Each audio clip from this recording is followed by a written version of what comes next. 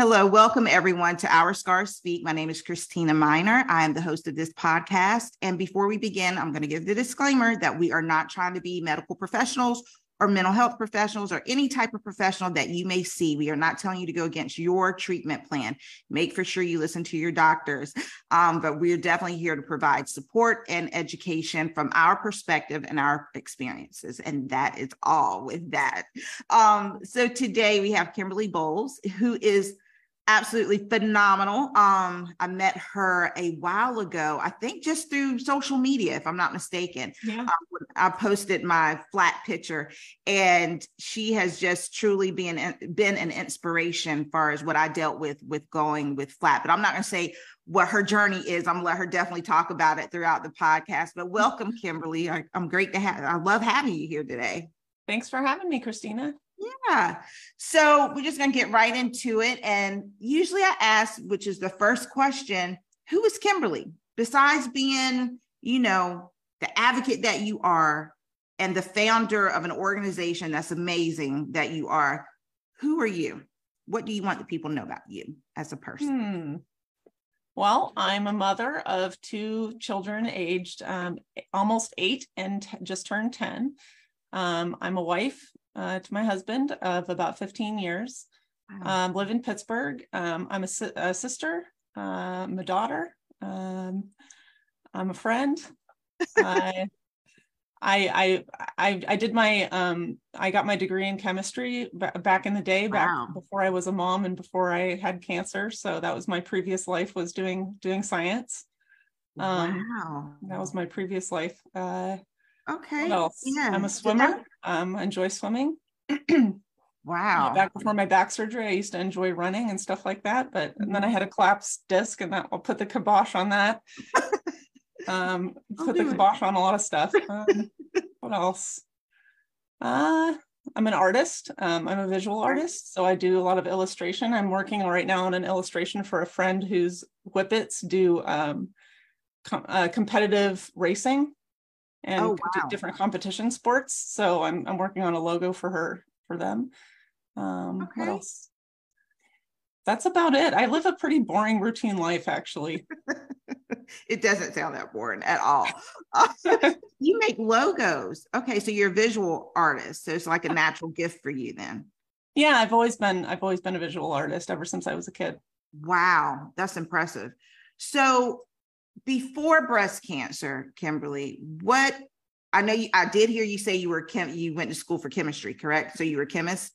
So tell us a little bit about life before, because as you know, we just talked a few minutes ago, people always want to know what was life during and now, but not so much before. And I like what you said, like, what was life? Sometimes we forget because we get so caught up in the now and what we've been doing. But if you could just kind of tell us a little bit about how is life going before you got the diagnosis, even if it's a couple of days before. Well, so I was diagnosed when I had a baby and a young toddler. So I was in the thick of young early motherhood, and thought I was doing reasonably well with it. I had just had my second baby. She was about 10 months old when I was diagnosed. I was still breastfeeding her. I had decided I had a very difficult first baby. He was a bottle refuser. He, didn't sleep very well at night. So I had a rough time of it with the first baby. We didn't have family nearby to help out. So, I mean, I had this supportive spouse, which was great. But it was challenging. New motherhood is always challenging, I think. Wow. So but then I decided to have a second baby, and then boom, cancer. Wow. So if you don't mind me asking, how old were you when you were diagnosed? I was 35. 35. Okay. And so your second baby, did you find out while you were pregnant, or did you find out after, how did you find out? 10 months postpartum, I found out. Wow. I found the lump. So you just found the lump. So you had been doing self-exams and everything prior to that? I had fallen down on the job doing my self-exams, actually. I was breastfeeding, so I was constantly feeling my breasts. I wasn't really doing it intentionally with the intention of looking for lumps. I was doing it because I was massaging my breasts to try to facilitate milk flow. And I had not felt any lumps. And one day I was laying down with my husband in bed, and when you lay down, your breast sort of like falls to the side a little bit. So I was laying down, and he leaned his head over on my chest, and I felt the lump like pressing into my chest wall because he was laying on it. Right. And that's how I found it. Wow. Okay. So another question for you. With your family, did y'all have a history of breast cancer or a BRCA gene or anything that you were aware of? Yeah, I did have a strong family history on my father's side. All the women on my dad's side of my family had breast cancer. Okay. And I had actually talked to a couple of different PCPs about this, about my personal risk of breast cancer because of that. And they had all told me that because it was on my dad's side, that it wasn't a risk, which is completely wrong. That's completely wrong. I know that now. Yeah. But at the time, I didn't think to question it because it was coming from more than one doctor. And of course, like I said, that was completely wrong. And I later found out that I do have a gene that predisposes me. So when I got my initial genetic testing, nothing came up. And then 5 years later, they reran my genetic panel because a new gene had been identified, the ATM gene. And I tested positive for that gene. And that's what my doctor was saying. She came on not too long ago. And I think we talked a little bit, you may or may not remember, we talked a little bit about her because she's such an advocate for if you want to be flat.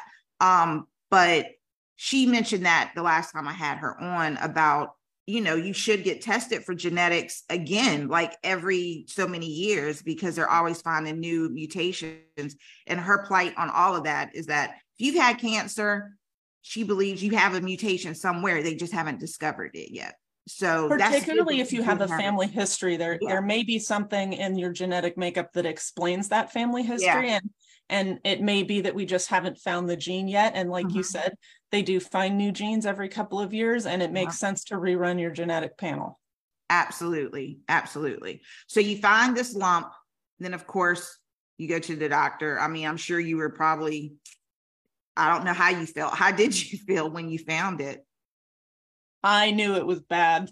It was not the way the lump was shaped and the way it was oriented. It was not like a normal clogged duct, which would be the other explanation for a lump in the breast, under those type of circumstances. I knew it was not a clogged duct, and it was sort of like fixed to the chest wall a little bit. Oh, okay. So it was bad. It had like some bad hallmarks. And I pretty much knew that it was cancer, especially given my family history. Right. So because it didn't move, because that's one of the things they say, like it's hard and it's not moving. Yeah. Okay. Yeah. And it was oriented like away from the nipple. So not pointing towards the nipple. So not like a duct, not like a milk duct. Right. So it was just, very suspicious. And so I immediately went to the OB and got a script for an ultrasound. And of course, the ultrasound showed that it was like, a solid mass, not a cyst or a clogged duct or anything like that. And then I got the biopsy, and the biopsy showed that it was stage 3, eventually showed that it was stage 3 cancer, HER2 positive cancer. Wow. Was it ER and PR? Oh, you said HER2 positive. Okay. It was HER2 positive and very mildly ER positive. So I'm on tamoxifen right now because of the ER positive nature of the cancer. Gotcha. Wow. I didn't even know. I don't know what part of your story. Obviously I missed that part. I didn't know that it was stage 3. Yeah. Stage 3A. It was in the nodes, and the tumor was huge. I mean, my breasts were very large. I was like a 36 double H cup, which most people don't even know that a double H cup even exists. Okay. But the breasts were so large, they were hiding a huge tumor. I mean, it was like 9 centimeters long. Like, it was a huge tumor. And that position that you laid made it protrude out. Okay. Yeah. Wow. Okay. So your treatment plan, how did that go? Like, what happened during, you found out, you go to the doctor, obviously this was a lot to take in, especially being a mom. I'm just assuming. And then what was your treatment plan like? I did neoadjuvant chemo, which is chemo before surgery to try to shrink the tumor. Makes the likelihood of getting clean margins higher. Okay. And so I did 5.5 months of chemo. Really harsh chemo, by the way. It put me bedridden for a couple weeks out of every cycle. It was really, really quite difficult. And then I had the double mastectomy with no reconstruction. And then I had radiation, full radiation. And then I did another year. I completed the year of Herceptin, which you always do with HER2 positive cancer. You always do Herceptin. And I also did a drug called Perjeta, which is kind of like Herceptin in that it targets the HER protein. Okay. And then I did another year of a drug called Nerlinx, which is another one that's it's for HER2 positive cancer. It crosses the blood-brain barrier. It's a pill. So I did that for another year. And then I'm on tamoxifen for probably 10 years. I was about to ask you because all your, the hormones involved, because I know they told me, and I was stage 0, but just because of the grade and the positives, ER, PR positive, but the grade of it, they were like, if I would have kept my breast, I would have been up there for like 10 years. So I can only imagine. Okay. So you go through that. And then now I'm assuming at this point, and so did you have support that you needed? I know you had your husband, but your family, they were very supportive and everything for you? My saintly mother dropped everything and flew out to live with us while I was undergoing chemo and surgery and to take care of my 2 small children. There is no way that I would have survived, that we would have survived without my mom having done that. I was completely bedridden during chemo. I couldn't think. I had to crawl up the stairs. My blood counts were so low. I could barely even walk for quite a few days out of each cycle. I mean, it was bad, but I will say the chemo killed the cancer because at surgery, I had what was called a complete pathologic response, which means that when they cut out the cancer and chopped it up and looked under the microscope, there were no living cancer cells left. Wow. So the chemo had killed all of it. Before you even got to surgery. Okay. Yeah. Okay. So and do you remember, was it Red Devil that you had, or because I always hear about Red Devil? It was a cocktail called TCHP, so Taxotere, which is a synthetic taxane, kind of like Taxol, except it's a synthetic version of it. So that's the T from TCHP. The C is carboplatin, which is a microtubule obliterating drug. That's a really harsh chemo right there. And then the Herceptin and Perjeta, or the HP. Wow. Those are the 2 biologic components of that chemo regimen. Okay, so we get to surgery. And I know this is where you go very hard. Not saying you don't go hard about breast cancer, but like, this is just, everybody has an area where we, usually flock to, whether it's being flat, whether it's, drugs, administration, implants, whatever. But this, and I'm gonna let you tell your story about what happened. Now we're at surgery. Now you've had your treatment and all of that. So now we're surgery. So I was, bald, like puffy from all the steroids from the chemo. You know how it goes. I mean, I was just a total mess. But again, invisibly, I was cancer free. Yeah. Because of the chemo. So outwardly I looked like a mess, but inwardly I was fixed. Right. So going into surgery, that was my status. I had decided against reconstruction because I wanted to be done in one surgery and just get back to living my life with my kids. I had missed so much of their lives having been bedridden from that stupid chemo that I was so frustrated at that point, having not been able to care for my kids. I mean, the chemo was so harsh that it affected my brain so badly that I couldn't even interact with my kids. It was too overwhelming when they would both come at me with both of their little voices and their little bodies like clamoring. I couldn't process it. Like I just couldn't deal with it. Mentally, it was just too hard for me. So I had missed a lot. My mom had taken care of them, had basically become their surrogate mother for the last 5.5 months. Wow. So I did not want to deal with any additional surgeries or anything that was going to take me away from them even more. Okay. So I had decided against reconstruction and I wanted to be done in one surgery. And in order to achieve that, I brought on a plastic surgeon onto my surgical team to make sure I got a nice, smooth, flat closure. Right. And that was at the suggestion of my breast surgeon. The breast surgeon, who is the cancer surgeon to do the mastectomy, she had recommended that I bring on a plastic surgeon because I had such large breasts. There was a lot of extra tissue to manage.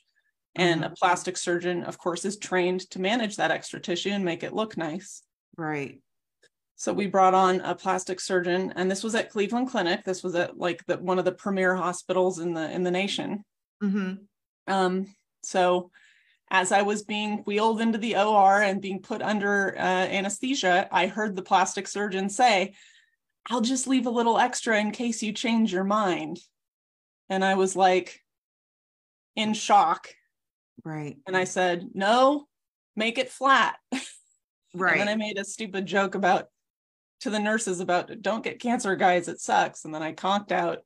And when I woke up and looked under the bandages, it was clear that the plastic surgeon had violated my consent and had left a bunch of extra skin to facilitate implant reconstruction, is what he did. So what they do is they leave where the breast meets the chest wall. So imagine the curve of your breast, where it meets the chest wall, there's like a little ridge. Right. It's called the inframammary fold. He left that completely intact and left some extra skin to basically a pocket to receive an implant. He had left that on my chest instead of doing a flat closure because he thought I would change my mind. And so I needed an additional surgery in order to fix that, in order to be actually flat. And it took me over 3 years to finally get that revision surgery and fix what he did to me. So he totally ignored you and just did what he wanted to do. That's what it seems like to me. Yeah. And I know you went back and forth to try to get him to, didn't you try to go back and forth to try to get him to correct it, or you didn't go sit in the office? What I did was, so I had a complication called a persistent seroma, which is like where fluid collects under the skin and it doesn't go away. It doesn't get reabsorbed. It just keeps collecting. So I had to keep going back to this plastic surgeon for my aftercare. And he kept telling me, I didn't leave extra skin. It'll tighten up. So he kept lying to my face about what he had done. And I was a breast cancer patient. I'd never been through this before. Right. I didn't know, I didn't have definitive proof or prior experience to prove him wrong. All I had was my intuition and what I was seeing with my own eyes on my chest wall. Wow. So it took me a couple weeks to fully accept that he was lying. And what he had really done to me was really a fact of my life now, and that I was actually going to have to get a revision surgery. And at that point, went to a different plastic surgeon for my aftercare and switched my care over. Okay. So, because didn't you show him a picture of what you wanted before you even went? Oh, yes. I showed him multiple pictures. I thought you did. I also brought my husband as a witness. So like, it wasn't just me in the consult room talking about wanting a flat closure. My husband was there as well. And I mean, there was no room for miscommunication whatsoever. So what took 3 years for you to get the revision? Was it the insurances? Were they fighting with you? It was just simply the fact that I couldn't stomach dealing with more surgery. Got you. Okay. And also just logistically, I had been, my skin had been irradiated.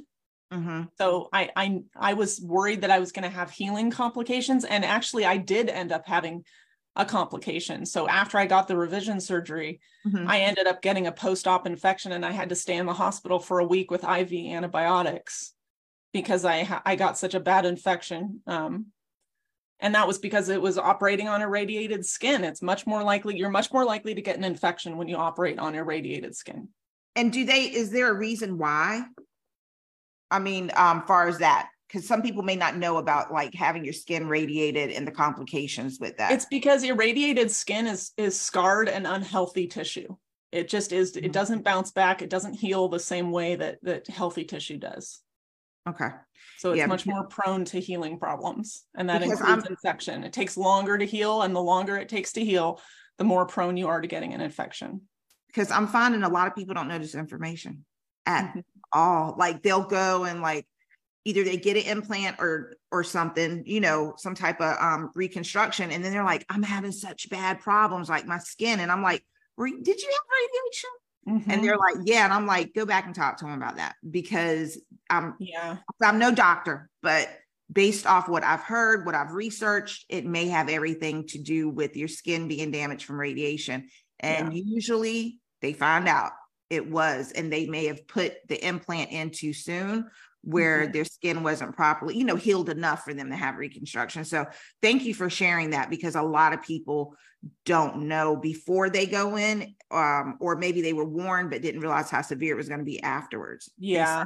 And there's no way to know in advance which patient is going to have those complications. All you can really know is that you're at an increased risk for it. And so the key really is to educate patients about your risk. And you are at an increased risk of healing complications when you have radiation.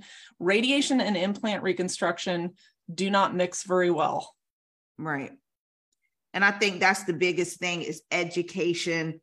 Well, physicians presenting us education would be great, but not all the time will they. Now they tell you that flip side is don't Google. And it's like, well, if you're not telling me nothing, I'm gonna have to get on the internet. But I always stress that people get on a good site, you know, because like with your website, which you're going to get to, I'm sure it gives you good information. It gives you good places to go to get other information. All medically validated, vetted information, by the way, which is important, because there is a lot of information out there on the internet which is not medically vetted. It's not at all, because my doctor gave me specific websites to go to. She was like, don't go to nothing else but these. So you get this done, you have the reconstruction, and then I know at some point something triggered you and was like, this has to go further than just me. Like I need for people to know. So how did you get to the advocacy part? Well, so after the plastic surgeon did that to me, I took it to the hospital administration to complain, to bring it to their attention so that they could make changes in their protocols to prevent that from happening to other patients. Right. So like, in my opinion, you know, somebody in that operating room should have heard that exchange and put a stop to it. You can't have a surgeon saying, I'm going to do X, and the patient saying no, and then nothing happens. Right. That should never happen. That if the patient says no to something, there should be a protocol triggered that triggers something to make sure that patient's consent is respected. Right. So, but that didn't happen in my case. And so in my mind, like there's a systematic problem there. And so I wanted the hospital to be aware of that, to make sure that what happened to me didn't transpire again with another patient.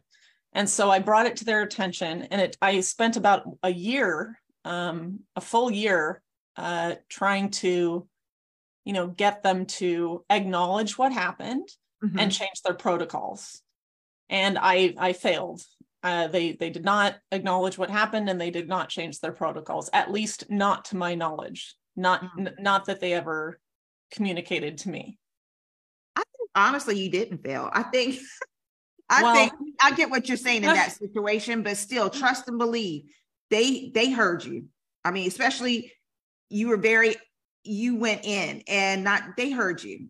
I'm sure you impacted them, but I get what you're saying as far as the standpoint of what you were trying to achieve. I would like to know what protocol that they changed in order to make sure that didn't happen again. I would feel better if I knew the details about that, but it's a not a transparent process, you know, what the hospital does.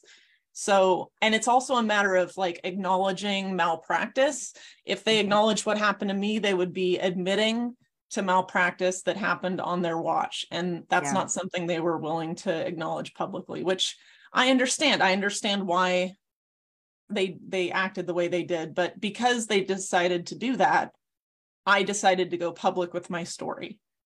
Mm-hmm. And the first thing I did was I staged a sit-in, a topless sit-in in the CEO's office at the end of my year-long crusade to try to get them to, do the right thing before I sit in the office. Yeah. Yep, that's right. I went in there and I said, I'm not leaving until the CEO tells me that he's going to do something to protect patients. And I took my shirt off and I recorded it on Facebook Live, and the cops came and dragged me out. And then I went on the sidewalk, the public sidewalk where they couldn't drag me out because it's a public space. And I got signs, and the local news came and covered it. And then I got on the Today Show, and Cleveland Clinic decided to call me a liar on the Today Show. So, you've made your point when they have to make a public statement about it like that. And that's why I say you didn't fail, because they had to come out with something. They had to come out and say something because the proof was in the pudding. You had your shirt off. You showed them. Yeah, the proof was right on my chest. There's no explaining that away. Yeah. No. And plus your husband was in the room with you when you said what you wanted. You had witnesses. Now, as far as him putting a mask on your face and he's telling you he's going to, do whatever he wanted to, that may be kind of hard to prove because people in the OR could easily say, well, I didn't hear that, to kind of take the heat off of them. I wanted them to interview those folks. I wanted the hospital to go and do an investigation and interview some of the people that were in the operating room, and they didn't want to do it. Yeah. Now that could be that they were scared that somebody was going to tell the truth. Who knows? But for you to surgeons have a lot of power within the workplace that they work at. They have a lot of power, and nobody wants to go against a surgeon openly. And I get it. I get it. But when we're talking about patient's consent, that is important enough that I felt the need to take a further step, right, to make sure that this was not swept under the rug. Yeah.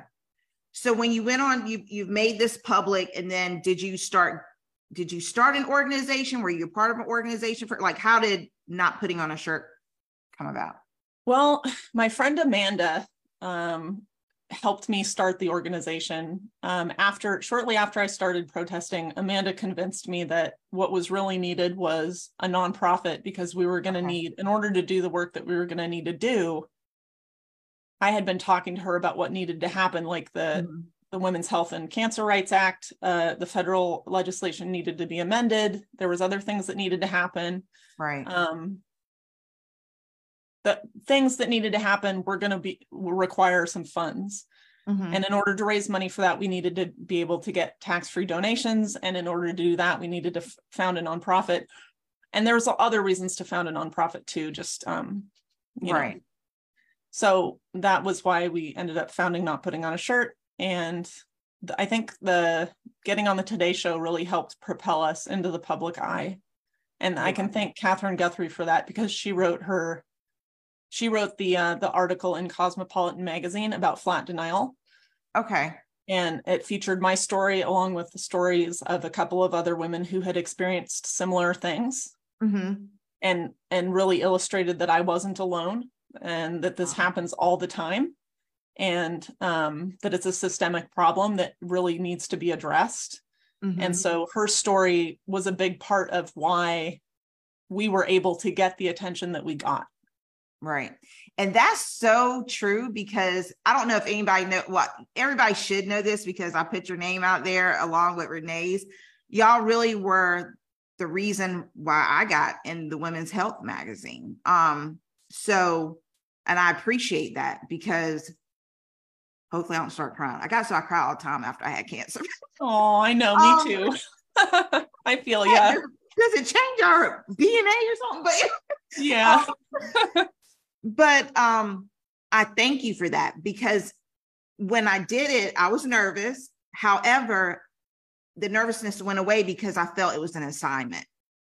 And when you all came to me, I was a little taken. I was like, maybe it's an independent women's I was like, it's not the Women's Health magazine, not the real one, but maybe so, but who cares?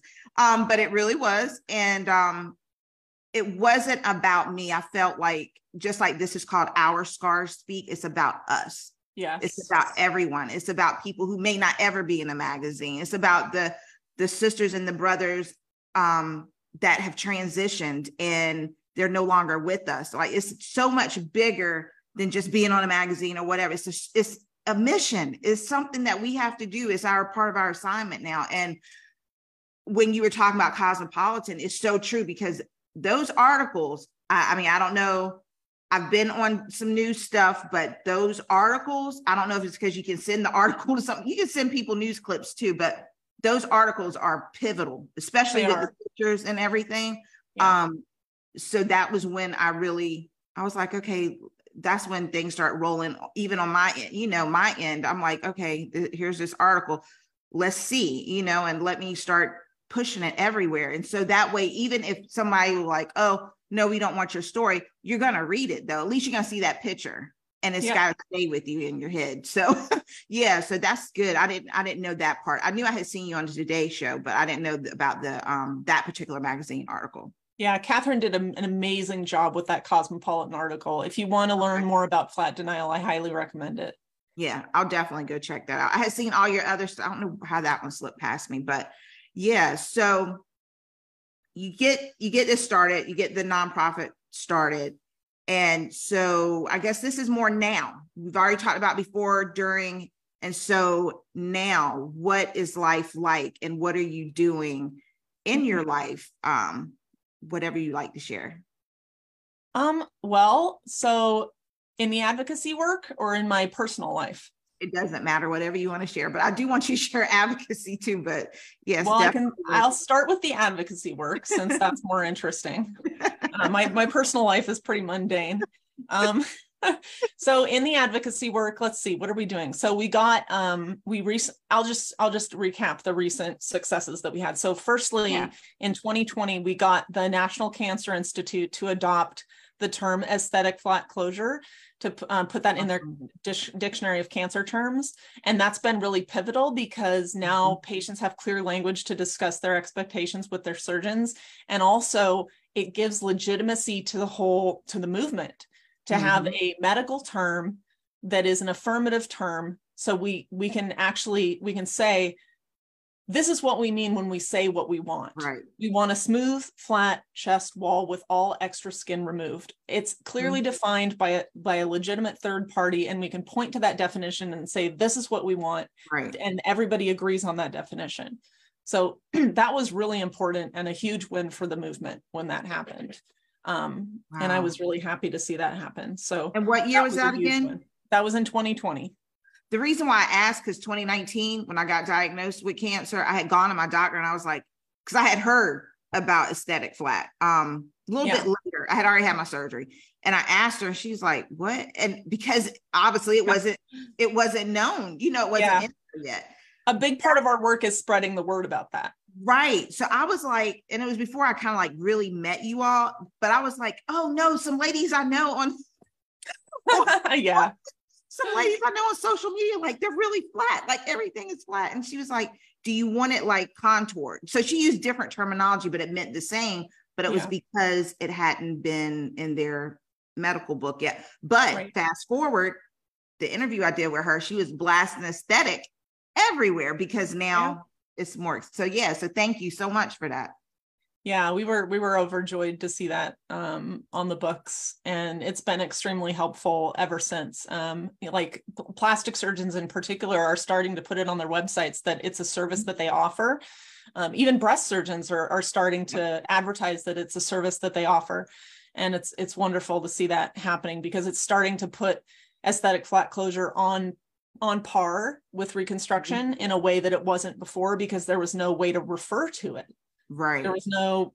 There was no name for it. It's kind of like the sexual harassment of the 1960s. Did sexual harassment exist before there was a name for it? Well, it did exist, but it couldn't be discussed because there was no name for it. Right. So it was kind of the same thing with aesthetic flat closure. So that was a big step forward for the movement. So that was really big. And then in 2021, The New York State legislature passed a law with the help of advocates, including us and a couple of advocates from New York, that requires insurance companies to cover the cost of aesthetic flat closure services. So that was a big deal. And New York State, we're hoping that that will happen in other states as well. We've got a couple of other states in the works right now. Great. What else has happened? We're working with, well, I'm not sure how much I can talk about this, but there's a couple of other research projects in the works. Okay. So there have been a couple of research studies published. There was one recently that was published about the patient experience with going flat. That was pretty important, just to start to characterize what's important to patients going flat, right, and why they make the decision that they do, and that they're satisfied with their decision, and that it's important for surgeons to give that information and to support their patient's decision. That's major. Yeah, that was important. What else? And I know Stantal is a part of Yes, Stantal started in 2021, I believe. God, maybe it was before then. I'm trying to remember. This is my brain fog coming into play here.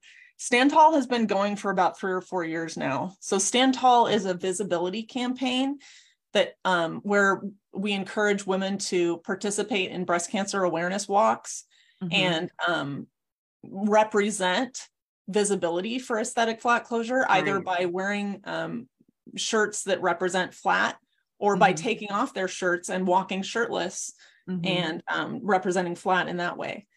So that's Stantal AFC, the visibility campaign.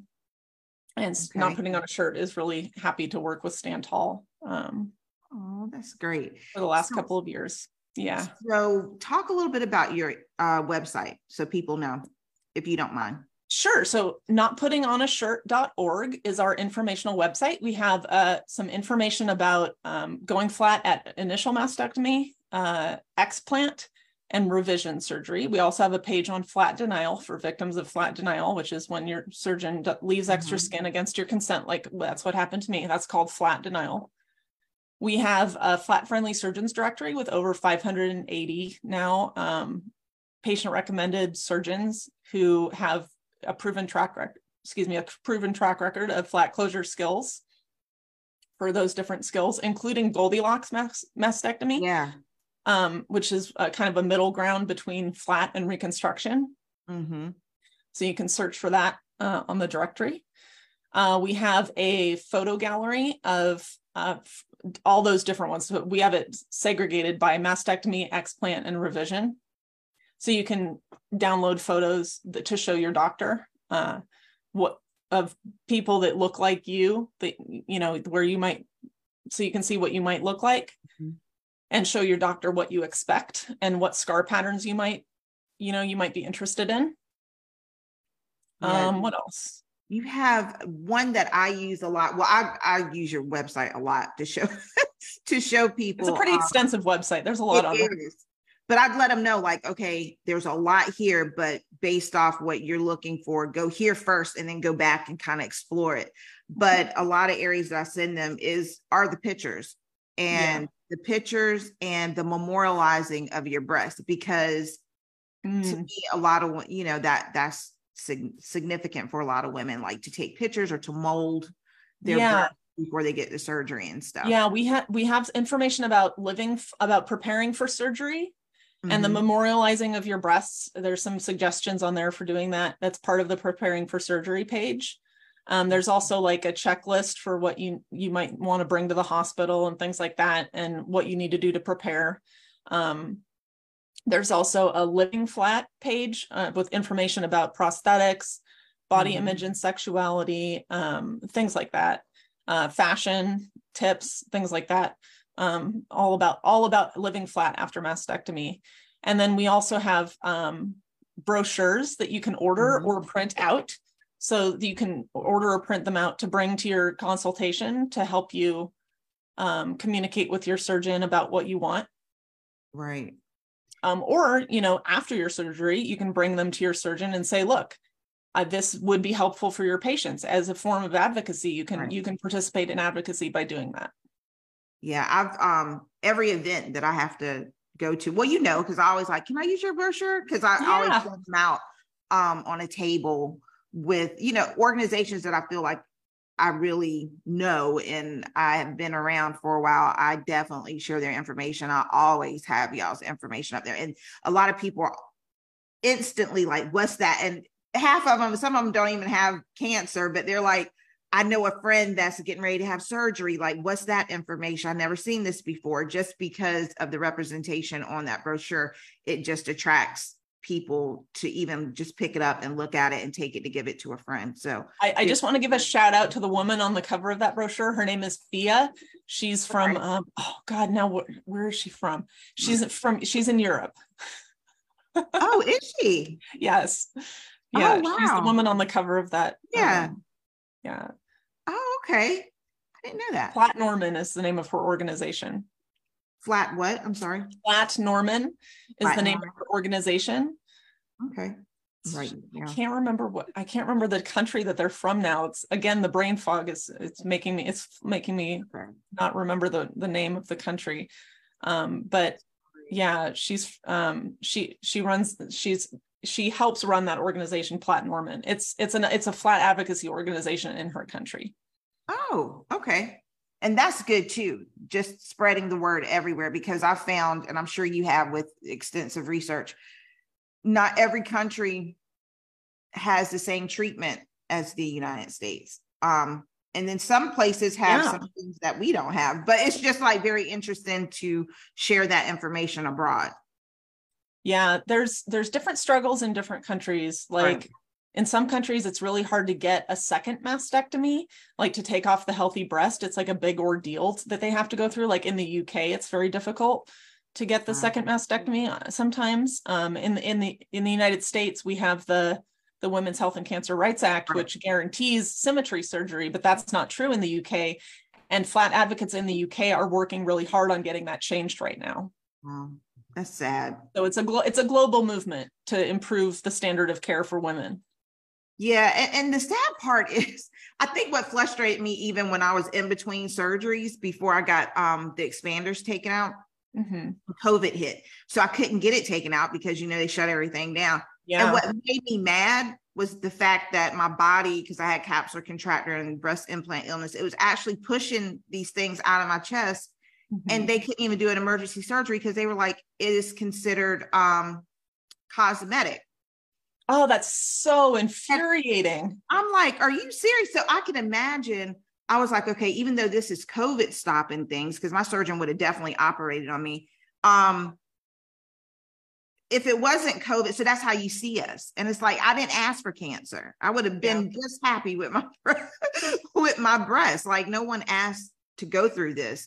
So to put us even in that bracket, it infuriated me. It made me mad because I'm like, this isn't something I wanted to do. Well, it diminishes our agency to treat us in that manner, where our reconstructive choice is a second class choice. You know, going flat is less than. It's cosmetic instead of reconstructive. And this is one reason why the Women's Health and Cancer Rights Act needs to be updated to reflect the reality that many women now are going flat. In fact, the rate of going flat has actually increased since 2016, especially in women under age 50. Data just came out on that.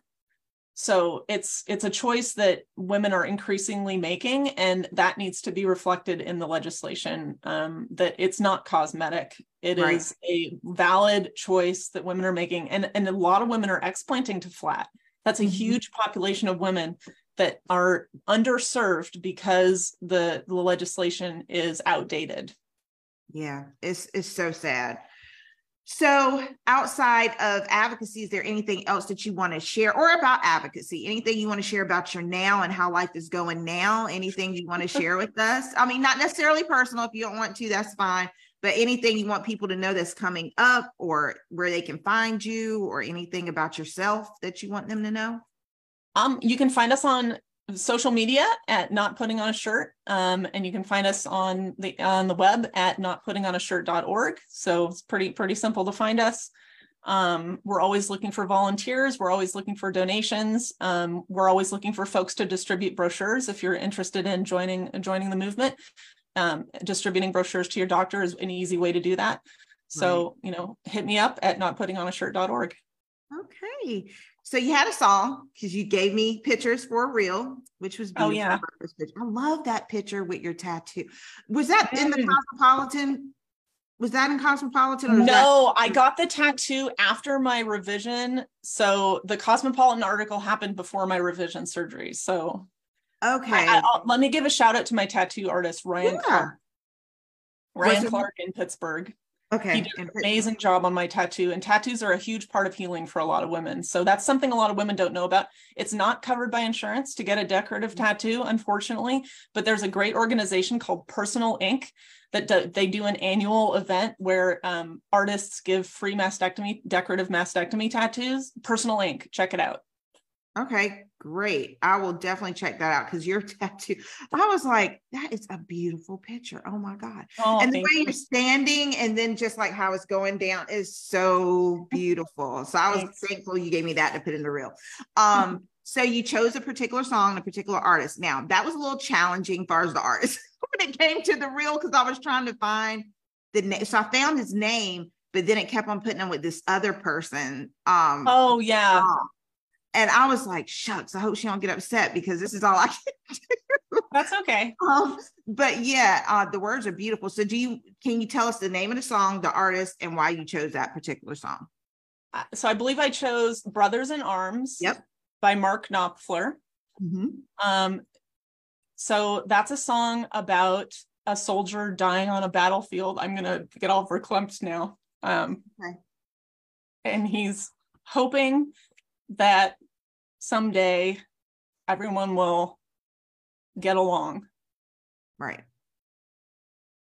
So as much as I am sort of a confrontational advocate, I protested on the street. I did a topless sit-in. My preference is to collaborate. Mm-hmm. And what I want what's best for patients. And I think that's what everybody wants. Mm-hmm. And I think there are a few surgeons who have sort of gone wrong, made a few bad decisions. And I think that they can be redeemed and they can always choose the right thing. Mm. So I think there's always a path to redemption for everyone. And I hope that anyone that's listening to this podcast or any surgeon who has in the past made the wrong decision for their patient, I want them to know that it's never too late to make the right choice. That's beautiful. That is so beautiful. Yeah, because forgiveness is a thing and we can forgive and they can be redeemed. We just ask that you do the right thing. That's right. By people. So it's never too late. Yep. I kind of had a feeling when I heard the song, I was like, oh, wow, this is beautiful. And then I thought about my husband in the military because he's retired Marine. Yeah. But then, and I was like, that's where I heard it from, like one of their gatherings. But then I thought about us in the breast cancer community and how we link up. We may not always agree. We may not always, one person may be more stronger in one area as far as advocacy than the other, but at the end of the day, come together. Yeah. It doesn't have to be that way. Come together within the community, as well as, like you said, fighting for the rights of the patient. But there's still forgiveness. There's still forgiveness and redemption. That's so beautifully said. Yeah. And is there a word that you would like to leave the audience, something to encourage them as they're going through? Somebody out there may have a wound that hasn't developed into a scar yet and they're healing, or someone may have a scar that they look at every day and it makes them very, very sad or depressed. Do you have a word to kind of give a person to maybe hang on to as they look at their scars or they look at their wounds and they're trying to heal? Boy, this is a tough one. I've thought about it a lot. And I think the word I would keep coming back to is trust. Trust yourself. So you are your own best advocate and no one is going to do that job for you better than you can. You know yourself best. You know your best interests. It's your job to advocate for your best interest. And your intuition about your own health and safety has to be paramount, and you should always listen to it. If you are in a consult with a surgeon and you're not quite feeling right, you're not feeling heard, get a second opinion. Mm-hmm. And you're not doing anything wrong by doing that. You're not insulting the surgeon. What you're doing is you're respecting yourself. You're respecting you're honoring your own right to health and safety. And so trust yourself, trust your intuition. Okay. And so I usually say a word that I'm gonna leave people, but usually ends up being a statement. But Yeah. Anyway. But yeah, when I think of you from the time that I've seen you till this day, I think of, so you have advocates that may be less confrontational and some that are confrontational, but the point of the matter is what I see is your heart. At the end of the day, I see that you are trying your hardest to not just be heard from your standpoint, but for everyone to be heard. And that takes a level of boldness that a lot of people are not willing to exhibit. And sometimes it does take stepping on people's toes. Sometimes it does take risking it all. And it goes along with what you were put on this earth to do. That may not be everybody's lane, but for you, that is your lane. That level of boldness is for you and for whomever comes alongside of you, that this is what we're going to do. We're not going to deviate from it. This is what we're doing. And I think with that, I just want to say to continue on, continue to, as you pour out, allow people to pour in, regardless if it's the same ideology or not. Just be open, like I've known you to be open to receive, and be open to continue to collaborate and continue to walk in that boldness that's on you that everybody doesn't have, and not everyone will understand.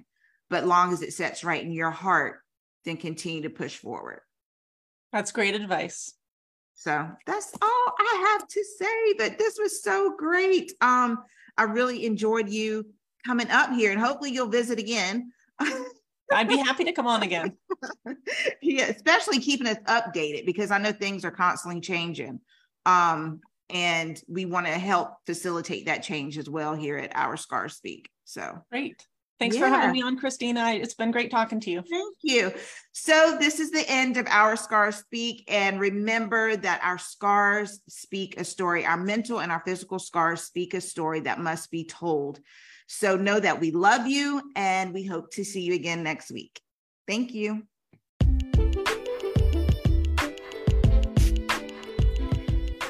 Thank you for listening to Our Scars Speak, and we hope you can join us again real soon. Meanwhile, remember that our mental and physical scars speak a story that can help heal the wounds of another.